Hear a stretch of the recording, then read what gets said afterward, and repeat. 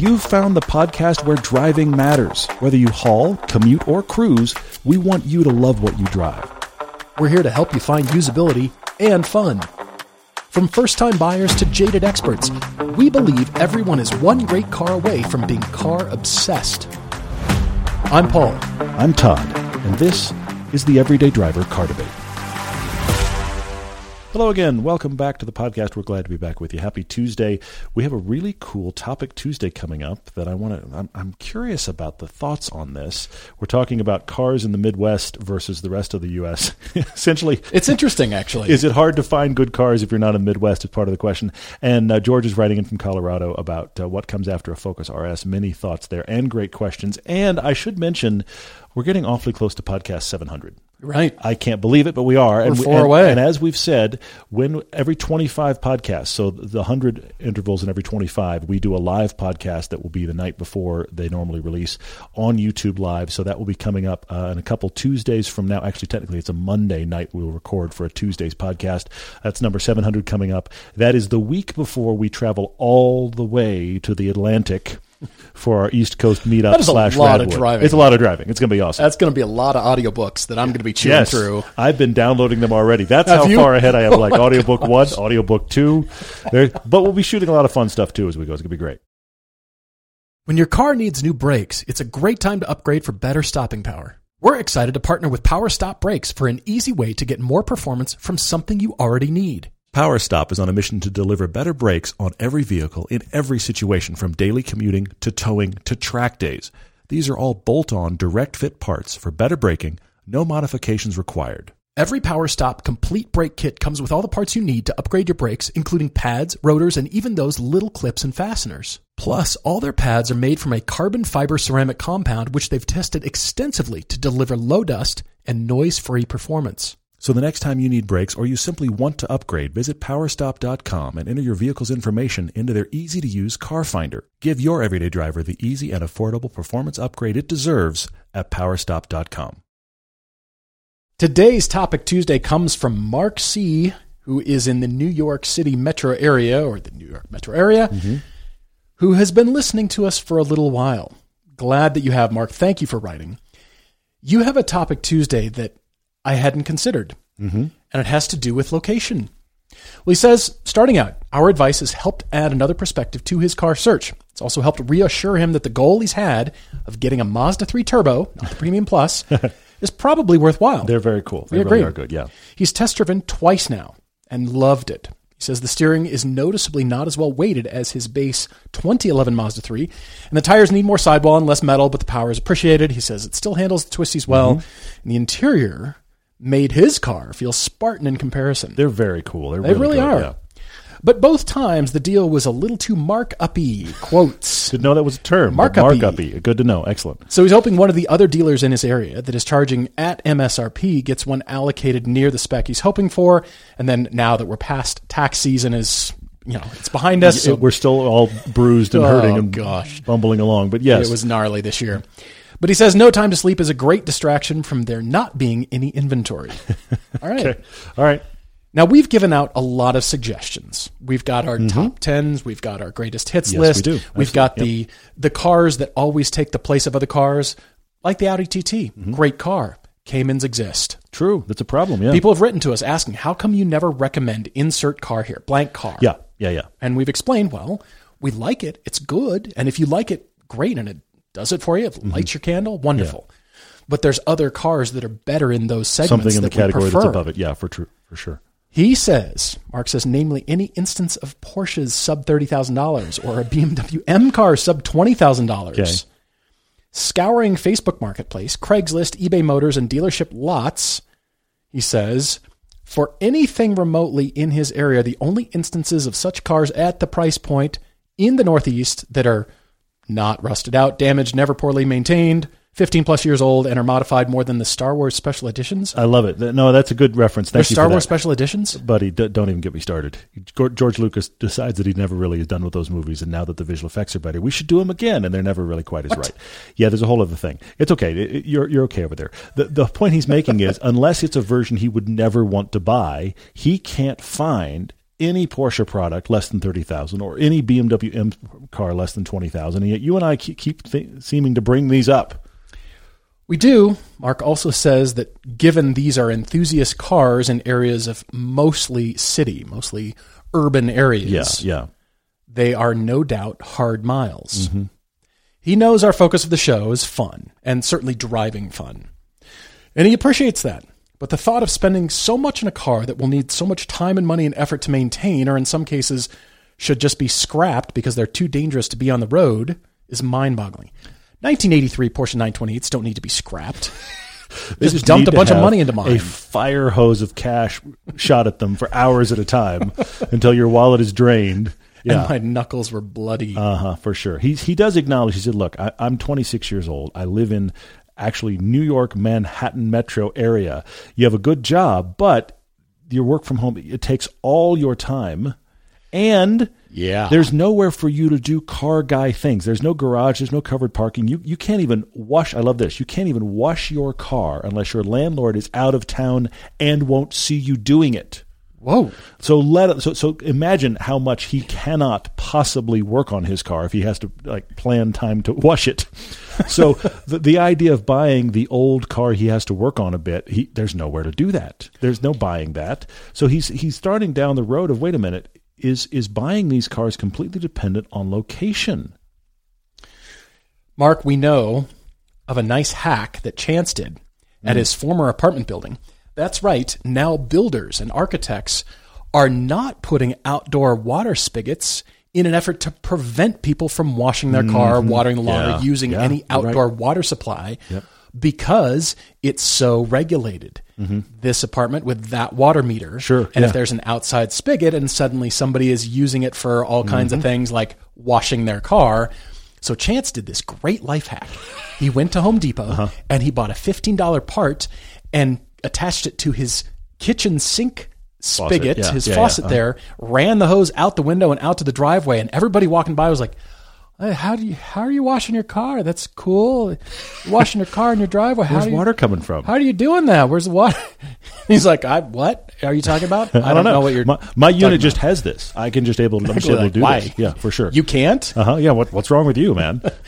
So you could do that, but we understand if it's a landlord issue, that can be a problem. That can prevent you. So Absolutely. Not only does he live in New York, it's his landlord. He doesn't have the space. He says he can't even think about changing fluids for fear of staining his landlord's driveway. Yeah, for sure. There's no working on the car. Yeah. Well, he's been agonizing about making sure he gets a car that is both fun and practical and reliable. That's 3 things. Yeah, it's all of the above. He's having a pick 2 moment. Fun, practical, reliable, pick 2. He's having that moment, but yes. And then balancing that against the crazy car market that we're in. Yes, it is, for sure. He took to heart about the praise we did for the Honda Civic Si that we gave it, but they're exceedingly rare over there, he says, and when they pop up, they're marked up well past the Mazda 3. Even the last generation models are expensive. And he only has enough experience to drive manuals in order to operate an old C10 that was used exclusively in fields and under 15 miles an hour when he worked in landscaping 8 years ago. So his question is the Midwest just filled with better quality cars that people haven't realized they could export to the coast?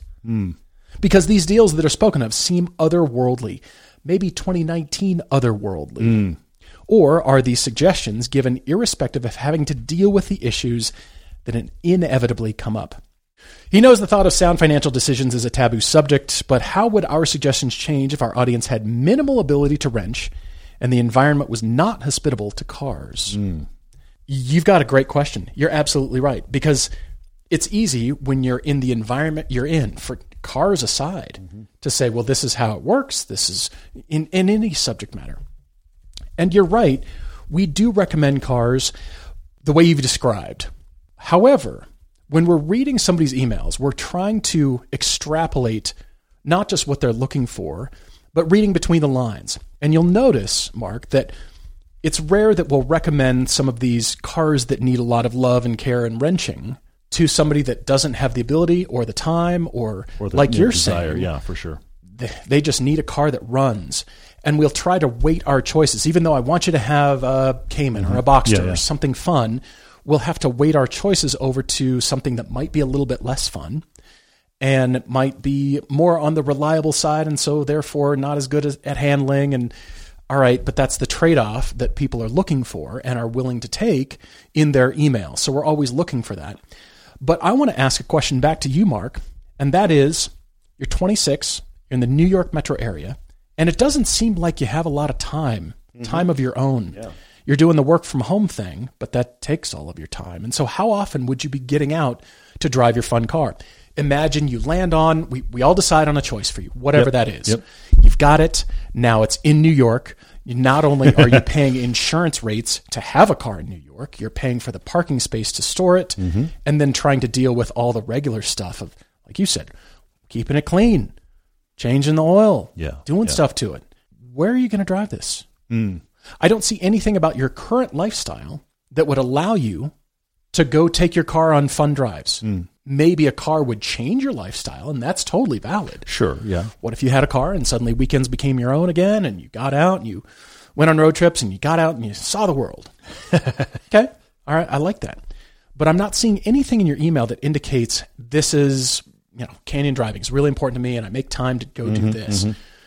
Would having a car, if we found a choice for you, would having this car actually be beneficial? Is it worthwhile to get a car at this point in your life?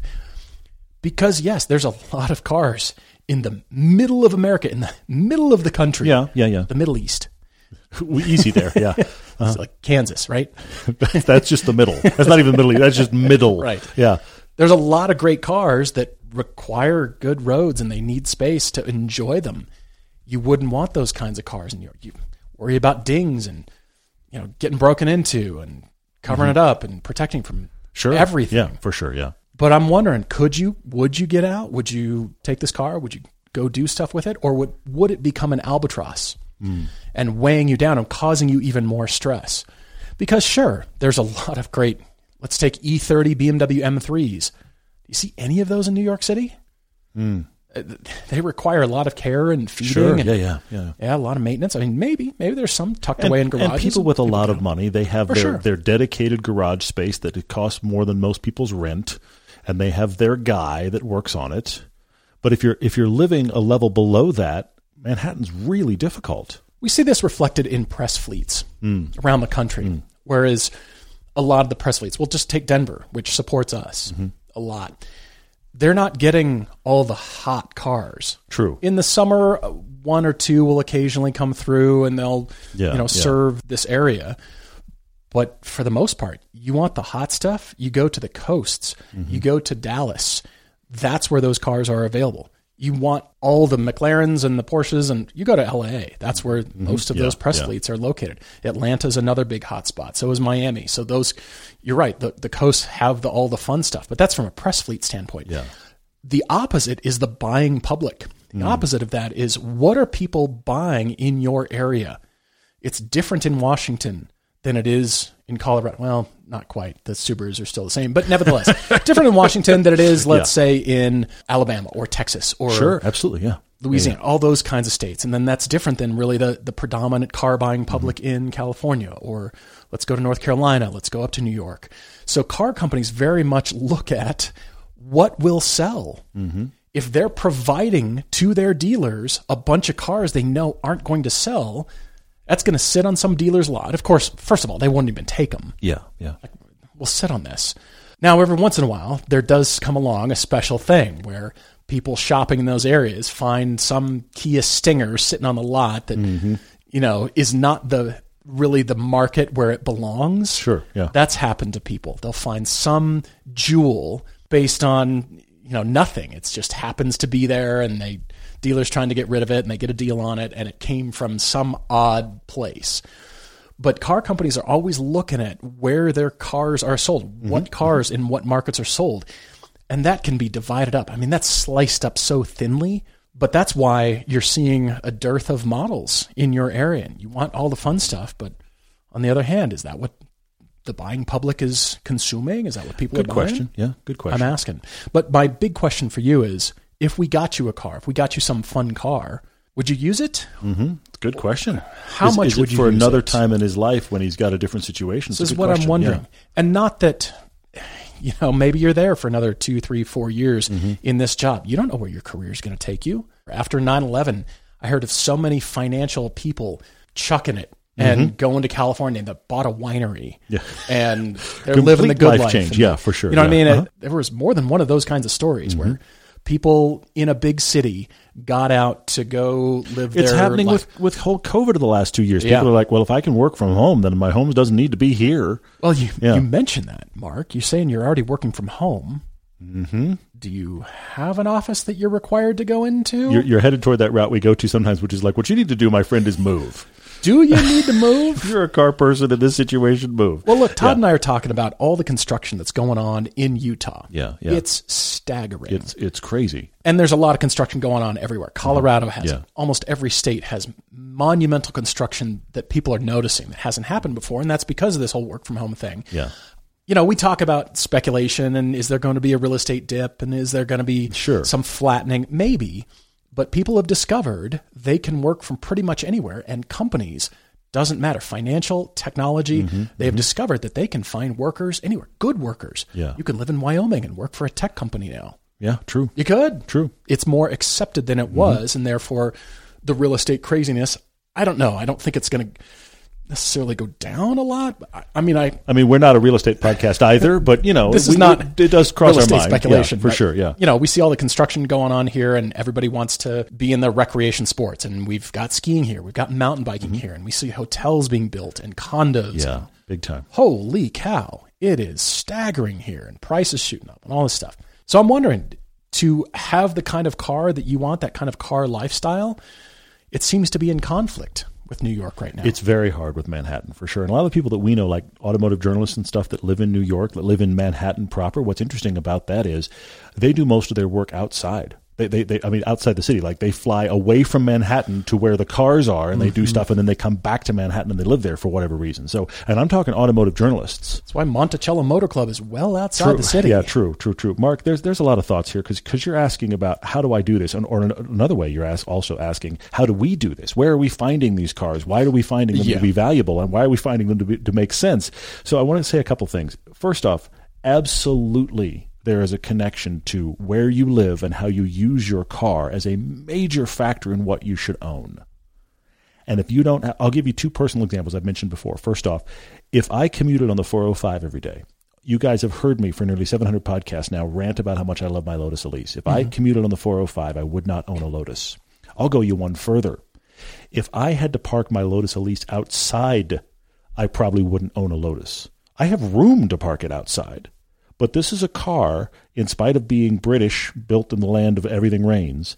If it sits outside in the rain, the seals leak. Yeah. Okay? So if I had to park that car outside, I wouldn't own it. So it's absolutely, your area is a factor. The other thing I want to bring up here is, you've said, wait a minute, how are we finding these prices? First off, in case you haven't noticed, and we are still boggled by it, almost across the board, any car we were talking about a year ago, this is almost summertime 2022. Cars we were talking about a year ago are $5,000 to $10,000 cheaper. More expensive across the board than they were a year ago. And I'll go you one further. When we did our $8,000 car challenge, and some people get confused on this, we found pages of each of those models available for $8,000 or less the morning we shot it in August of 2021. Right. We were concerned if we're going to say and state publicly 8,000. We've got to be able to back that up. Now, 6-8 months later, most of those cars are significantly harder at less than $8,000. Most of them are 10 to 15 now. The market has changed that much in that short an amount of time. It's amazing. And I will admit, as a result, sometimes, I will try to speak for both of us, even though I don't know that we both do it. I know I have this problem. I will make a recommendation and be like, no, hang on. Those aren't that cheap anymore. And I have to go back and see what the current prices are because they've moved that much in 6 months. Right. So that is definitely a factor as well, Mark. But the big thing that you're missing here that does relate to your initial question is when we make recommendations, we are always looking nationwide. Yep. We never are just looking in the location of where the person is. Now, if you want to look in your own location, your prices will definitely vary. But we are big proponents, because we've done it multiple times, of buying the right car away from you and either spending money getting it shipped to you or flying to it and driving it home and learning your car that way. We've both done both of those ideas many times. Yep, many times. So if you found the right car, I'll tell you, the South has tons of cheap cars comparatively to you in Manhattan. Texas, Florida, Arizona, California has cars that have never seen, in many cases, rain, that are somehow cheap because they're going through cars so fast over there. So you have to, if you're looking for something specific, you have to look nationwide. That's how you find the deals. They are hidden. And sometimes the local folks, when they haven't gone nationwide with it, this is how I found my 300ZX. I wound up on Craigslist, thanks to Auto Tempest, in Billings, Montana. And the car at that point was only listed on local Craigslist in Billings, which means there was no market to buy that car. And I came in from Park City and went, I'd like that one, please. If that had been listed on Bring a Trailer, I wouldn't own it, because I'm sure it would have probably been $10,000 more. So you've got to do the digging. You have to, if you're looking for something specific, as soon as you land on the specific car, you look nationwide and you go get that car. The last thing I want to say about all of this is that, yes, the prices are constantly changing, so we try to look things up to make sure that they're current. If you're listening to a podcast from 18 months ago, those prices aren't current. But people have written to us saying how much fun it is to listen to and 2 or 3 years ago.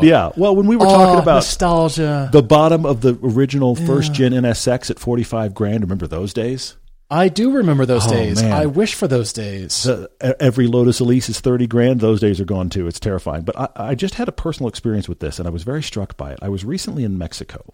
Family trip. We went down to Cancun. Okay?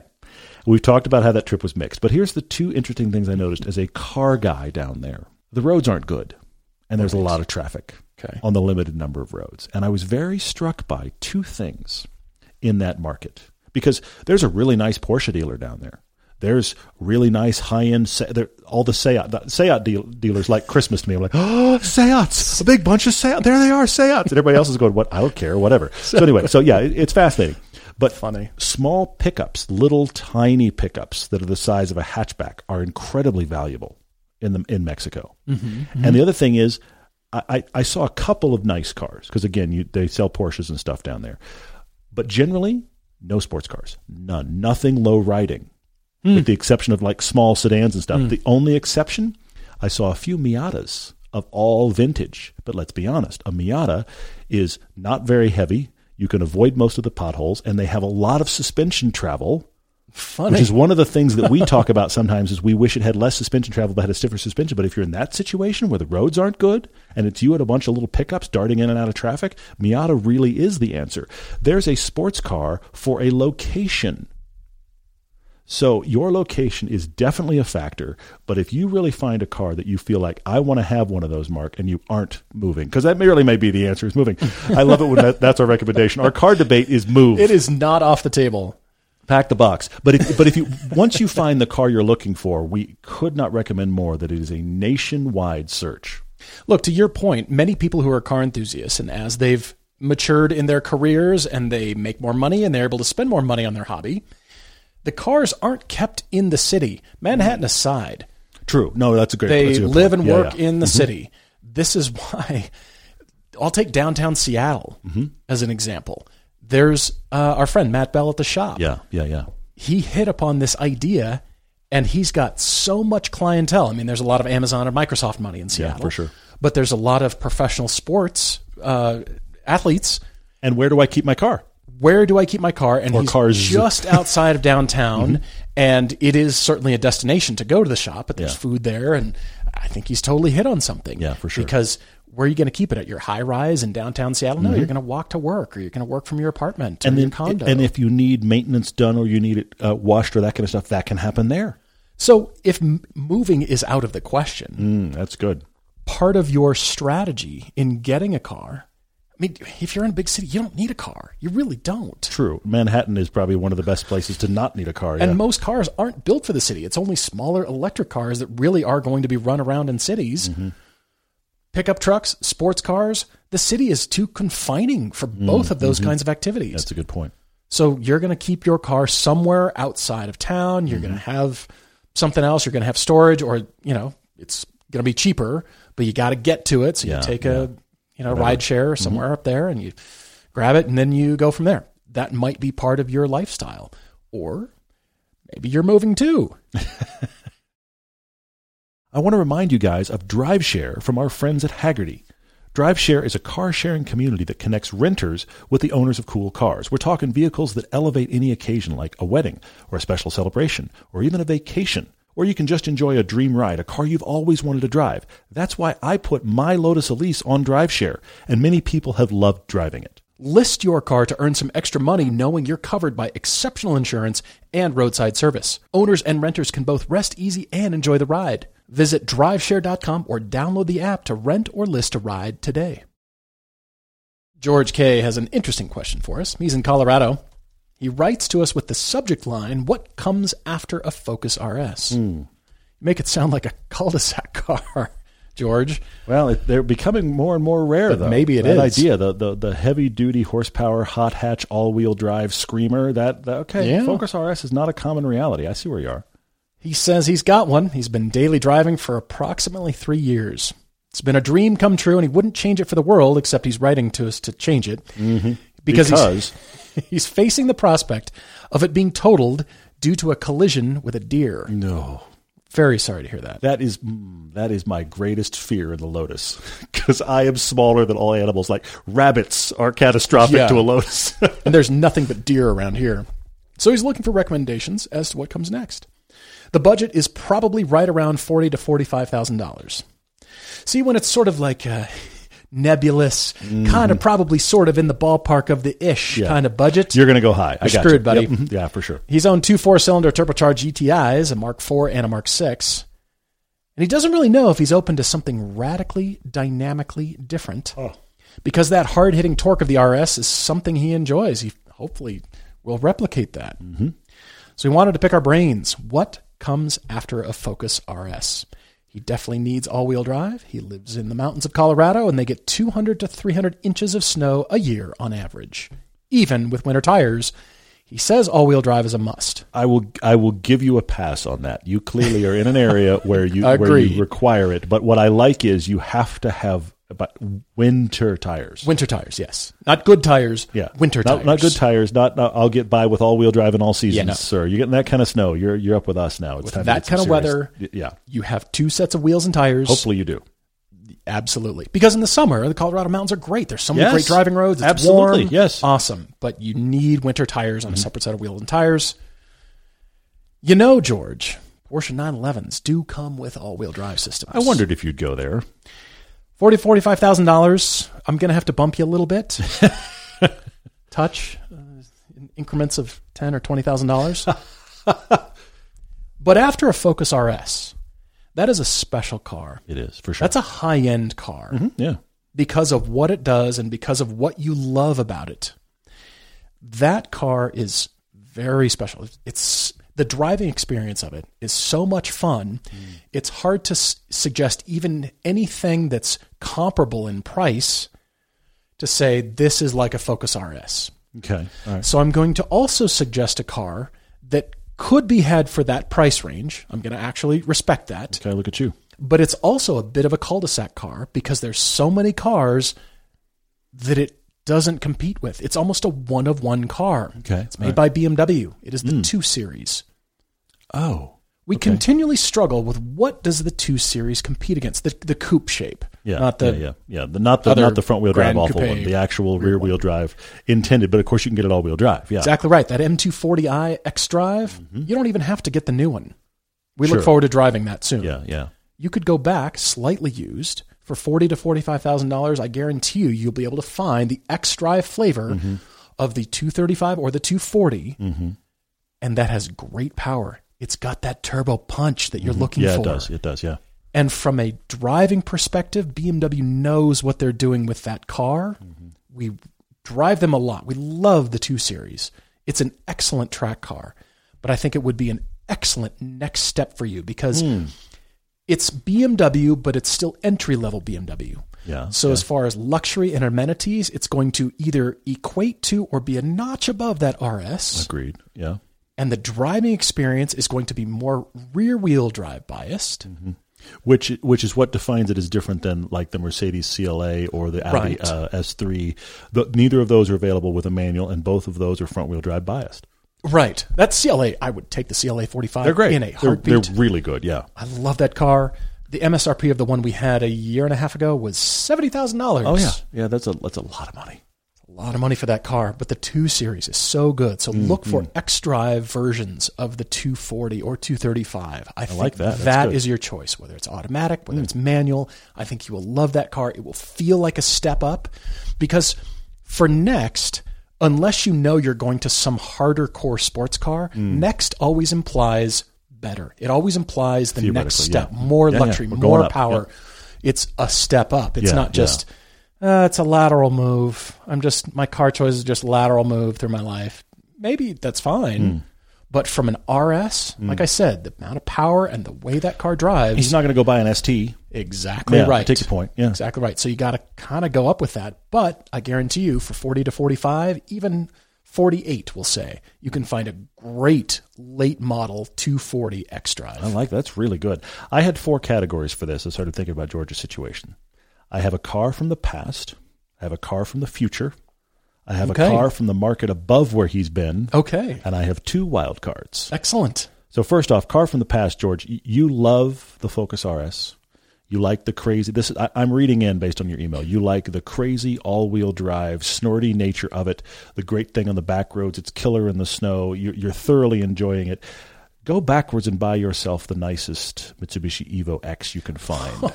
Come on, man. The interior on that is so jank. It is, but honestly, the Focus RS interior is not great. It's a dressed up better Focus than the ST. Evo 10, though. Yes, but not by a big margin. Get a late model like it. I'm going to say the 2014 is your target range because 2015 was the last year, and that's when the bad seats came in. So you want the Recaro seats. Bad seats. Okay, but get a late model. If somebody's got one that they haven't tuned into oblivion, an Evo X, I suspect you will find that more fun to drive than your Focus RS. Now, it's not as recent. I agree with that. It's just that interior. It's not as recent and it's not as nice, but I think that is the car from the past you should seriously consider. The car from the future, I think, is pretty clear, the GR Corolla. Put down a deposit on a GR Corolla. That is the spiritual successor to the Focus RS. That's a good one. I like that. Everybody else has dropped off this market. The new STI is not coming. I think, look, you're talking about a moment in time, all-wheel drive, snorty, hot hatchback. That is the upcoming GR Corolla. There's your car. You are the buyer for that car, George. But that's a great one. Upmarket, car we've talked about as the upmarket version of all these hot hatches many times. It's the Mercedes GLA AMG 45. You lose manual transmission. You get a great 7-speed. Get the prior gen to the current. The current. I was wondering if you were going to go there. I'm saying go just the prior gen, the end of prior gen. That is a hatchback. I know they sold it as an SUV. That's a lie. It's a hatchback. It is a gentleman's hot hatch. Yeah. So the GLA AMG 45 wild cards. You already mentioned one of them, Paul, and that is the Porsche 911 4S. Now, for your budget, you are in the 997. Some 996s too, but the 997. So it's early 2000s. 911.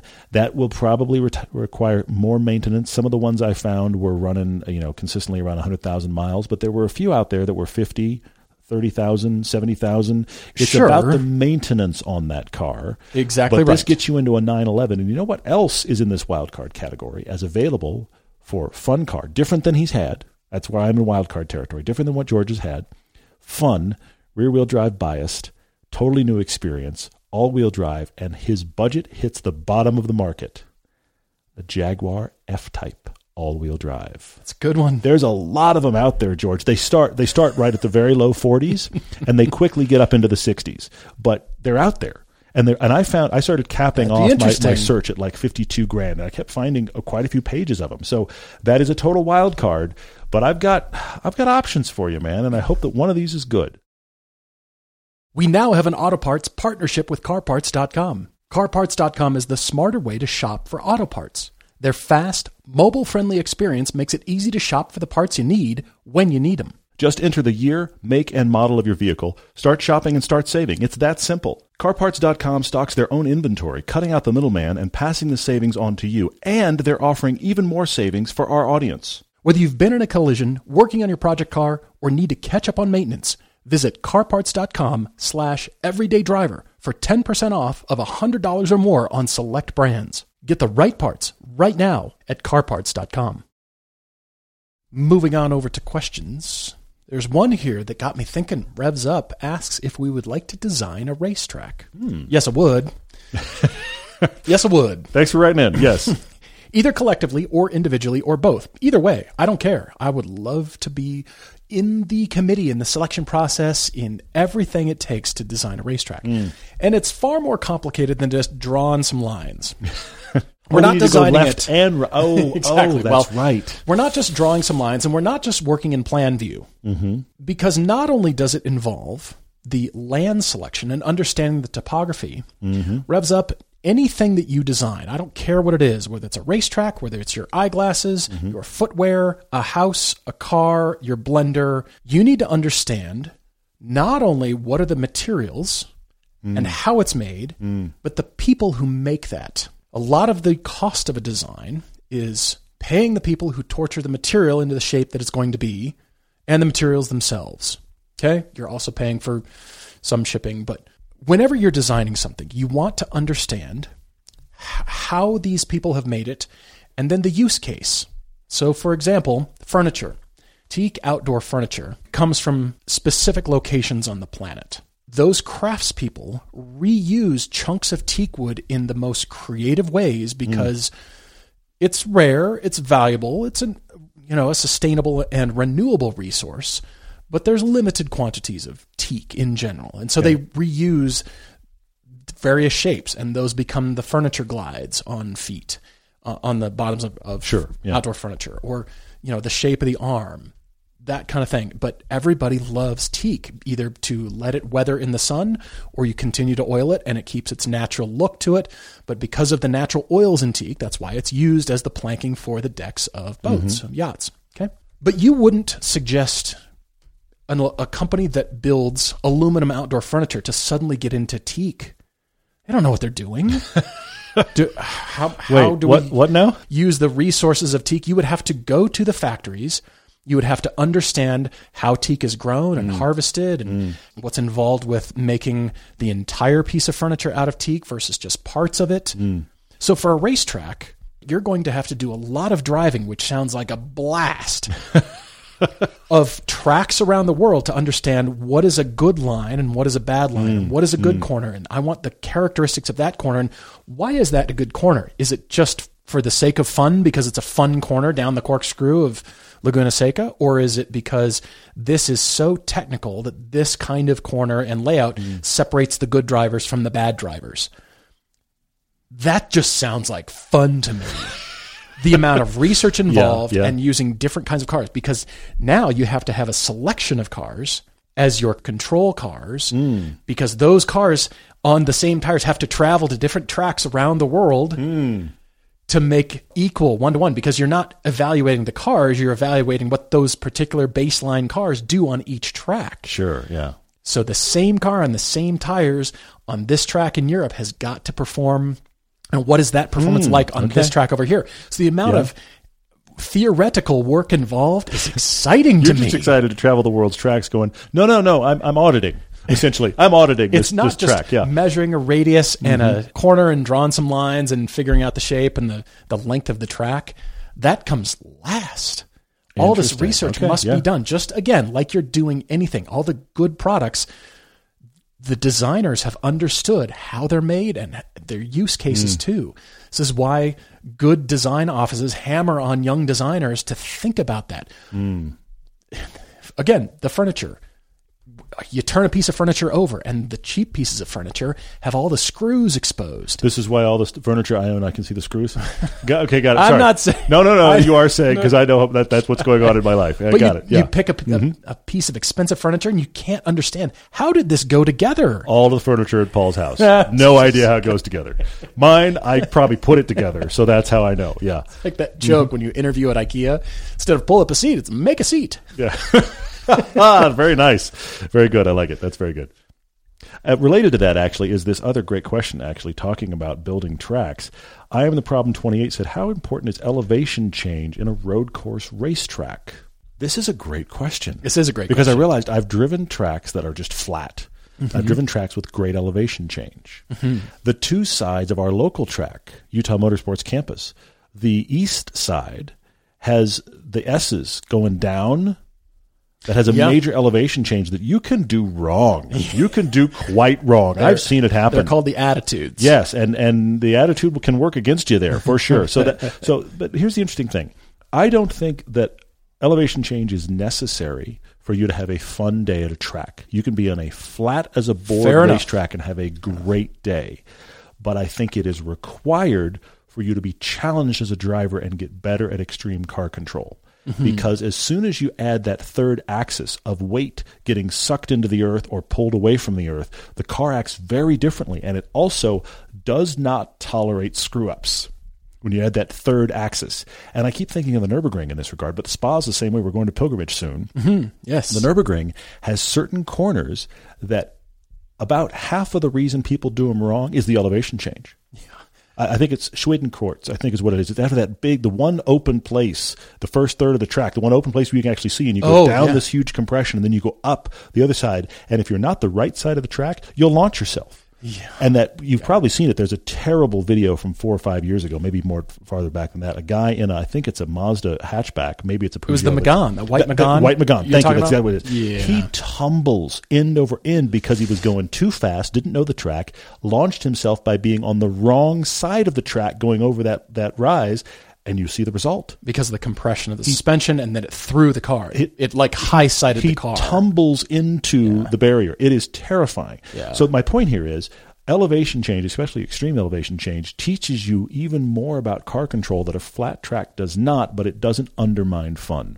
You see, Eric's challenging us. I'm taking this on behalf of Radwood on Facebook. He says, Track Daily Crush 80s edition, 80s Chevy Performers edition. Right. The Monte Carlo SS Aero Coupe. I had to look it up. It's a Monte Carlo of the area with a big bubble rear glass. They're very rare. The El Camino SS and the Camaro IROC Z. Track Daily Crush. You're going to take this on, aren't you? Unfortunately, this is an era of terrible, terrible interiors from GM. They're just there's no way around it. They're bad. I'm going to actually track the Camaro IROC Z. Why not? I'll track that. The Monte Carlo SS Aero Coupe is so unique that I'm tempted to daily that because you just don't see them. Because otherwise, I wind up in an El Camino SS, and I think an El Camino SS, first off, my wife would probably never be seen with me because she has a real problem with crux. I know. So there's that issue, and I need to actually think about my well-being. So there's that. But I also think that when you drive an El Camino, I'm not actually sure what the vibe is, but you have a vibe. You put out a vibe. And I don't know that my vibe is an El Camino vibe. I don't know that I am that guy. So the Monte Carlo SS is unique enough that maybe I'll daily that guy. Mazda 3 Turbo.S asks if one pedal driving on electric vehicles lets the car behind you know that it's applying regenerative braking. Or do the brake lights illuminate only when the driver applies the brake pedal explicitly? We've wondered this. Great question. We have, and we've discovered that it does indeed. When you pull that regenerative braking, the brake lights do indeed illuminate. It's tough to be able to say that across the board for all cars, for all electric vehicles, but I think you'd be pretty safe in doing so because manufacturers realizing the car is slowing, it is braking, and therefore they're going to connect the brake lights to that activity, to that regen activity. It has to do. We haven't tested them all to make sure. True, but it has to do with the brakes being applied at any way, whether you didn't do it. Yeah, exactly right. It has to because the person behind you is going to be blind otherwise, and there will be wrecks. Yes. So let's not do that. Good news, it does. It does. Yarman on Instagram has a hard one. Okay. In our opinion, the best beater combination, truck and sports car with a $40,000 total budget. I'm going to say a Honda Ridgeline, which you can probably get for 15 to 20. Like first gen? I think a first gen with here's the thing. I've seen a few first gens in town, which I really wasn't sure about the styling, but the first gen actually looks better than the second gen. And the first gen you can get cheaper and you can put a little bit bigger wheels on it. And you know what happens? It looks kind of cool. It depends on the wheels. Like a brush bar and bigger wheels, that thing starts to look pretty cool. And that is the truck that most truck people actually need. Hate to say it. So a Honda Ridgeline and probably a Boxster because you have Japanese reliability and the truck that you need. And over here you have a Boxster, which is probably going to be 20 to 25 of your budget. So there's the rest of your budget. But you also have a convertible. You have something a little bit exotic. It's mid-engine. It's still somewhat reliable. You can get parts for it. I think for right now, I'm saying that. Rad23 Racer asks our thought on the electric Boxster Cayman. Thought about this a little bit before. Who could do an electric sports car better? What's the optimal range or weight trade-off? He lives in SoCal, and it's 30-ish miles to Angeles Crest Highway when it's not winter, and about 80-ish when it is. Yeah, add 60 miles of hard driving, and that's 2 charging stops a day in his Model 3 Performance. 270 miles indicated at 80% charge. We welcome that, but I welcome the dynamics that are still involved with good cars. And if manufacturers can replicate good dynamics of cars, and that means weight in a central location, because when I say dynamics, you, the driver, are managing the weight of the car. You're managing the pivot point and the weight shift of that car. Electric cars on a skateboard platform have made that very easy to do. They are very, very neutral, almost too neutral, to the point where they're disengaging. There's a possibility of losing personality there as a result. Yeah, I hear that. Yeah, I'm continually intrigued by this, and I've started to find some differences. That Audi e-tron GT is a good one. Yeah, sure. It's still very neutral. Yeah. But there's some personality to it that I haven't found on other electrics. I think that needs to be pushed, and I think Mazda is the car company to do that. Porsche certainly, with the mid-engine platform, but there's not too many mid-engine cars that are accessible at a particular price point. All the supercars, they're all mid-engine. Yeah. And I see that, all the supercar manufacturers, Ferrari, Lamborghini, McLaren, doing that very thing, but they're still easing into that because sound is such a big part of supercar ownership. Chevy has just announced, I think today, actually, the day we're recording, of course, the Z06 is coming, and we're really excited to drive that later this year, but they've just announced that right on the heels of the Z06 is the hybrid electric assist version of the Vet, followed sometime in 2023, supposedly, by the all-electric Corvette. So it is coming, but this leads me to something that I've said before, and I'm going to stand by it because I think it is the key thing. I think we're chasing range, and I think it's the wrong problem. We keep chasing, as an industry, we're chasing range. You just did 600 miles. Wow, that's awesome. Right.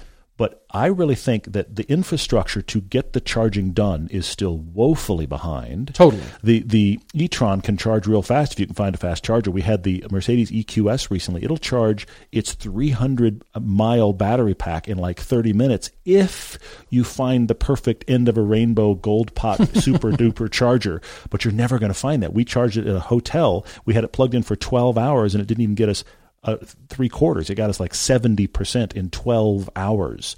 So I think the issue remains not range, but time to get the range back. And if we can solve that, then you could have a 50-mile electric car range. If you got it back in 5 minutes, you wouldn't care that much. We're chasing when we're going to get 1,000 miles in my battery pack. Great, but how long is it going to take to get that range back? 2 days? If you don't find the right charger, this is the problem. I still think the issue is the infrastructure for charging and the speed of charging. That's going to make an electric sports car that you can have to drive a long way to get to a good road. It's going to make it viable because it's going to feel like a gas station. A little Back to the Future edition from Matt Guerra 82, who was shocked to read the average new car price for 2022 has passed $45,000. Ouch. Which made him think, if we could go back in time to the 90s or the aughts and buy one car for $45,000 to bring back to the future, what would that be? The aughts. See, if it was the 90s, I'd say the Supra. The late 90s Supras, buy that for $45,000. The fourth gen. When they couldn't sell them at $45,000 because no one wanted one. Bring that forward and double your money. Yeah. See, it would be the peak of Japanese cars from that era. Because there were good German ones then. Certainly the M3s were really early good. Early 2000s, that was the king of the M3s, the E46. Maybe but $45,000. Could you buy one? Yeah. For $45,000? Yeah, I suppose you could, yeah. It'd probably be some of those, but I'd also look at NSXs. I'd look at your car, 300ZX, easy, the Supras. I still think that was the peak Japanese hot, accessible car era. Easy Honda S2000s. Oh, yeah. And then we could just bring a trailer. How about, Matt, I buy a bunch of them for $45,000. And by bunch, I mean like 2 or 3. Slightly used. And then you bring them to the future and you bring a trailer the heck out of them. Jared Rose 1 asks if we're still going to try to hit Hocking Hills in Ohio on our East Coast trip. We're going to try. We have a loose plan, but, plans with these old cars and these road trips have to stay a little bit loose, so we'll see. Hopefully that'll happen. You say you're local to the area. You could give us some tips. I would welcome those. Send us an email with your favorite parts, and I would happily take that information for sure. Thank you always for your questions. We really appreciate it. Write to us, everydaydrivertv@gmail.com. Topic Tuesdays, car conclusions, and most of all, your car debates. Looking forward to hearing from you. Cheers, everyone.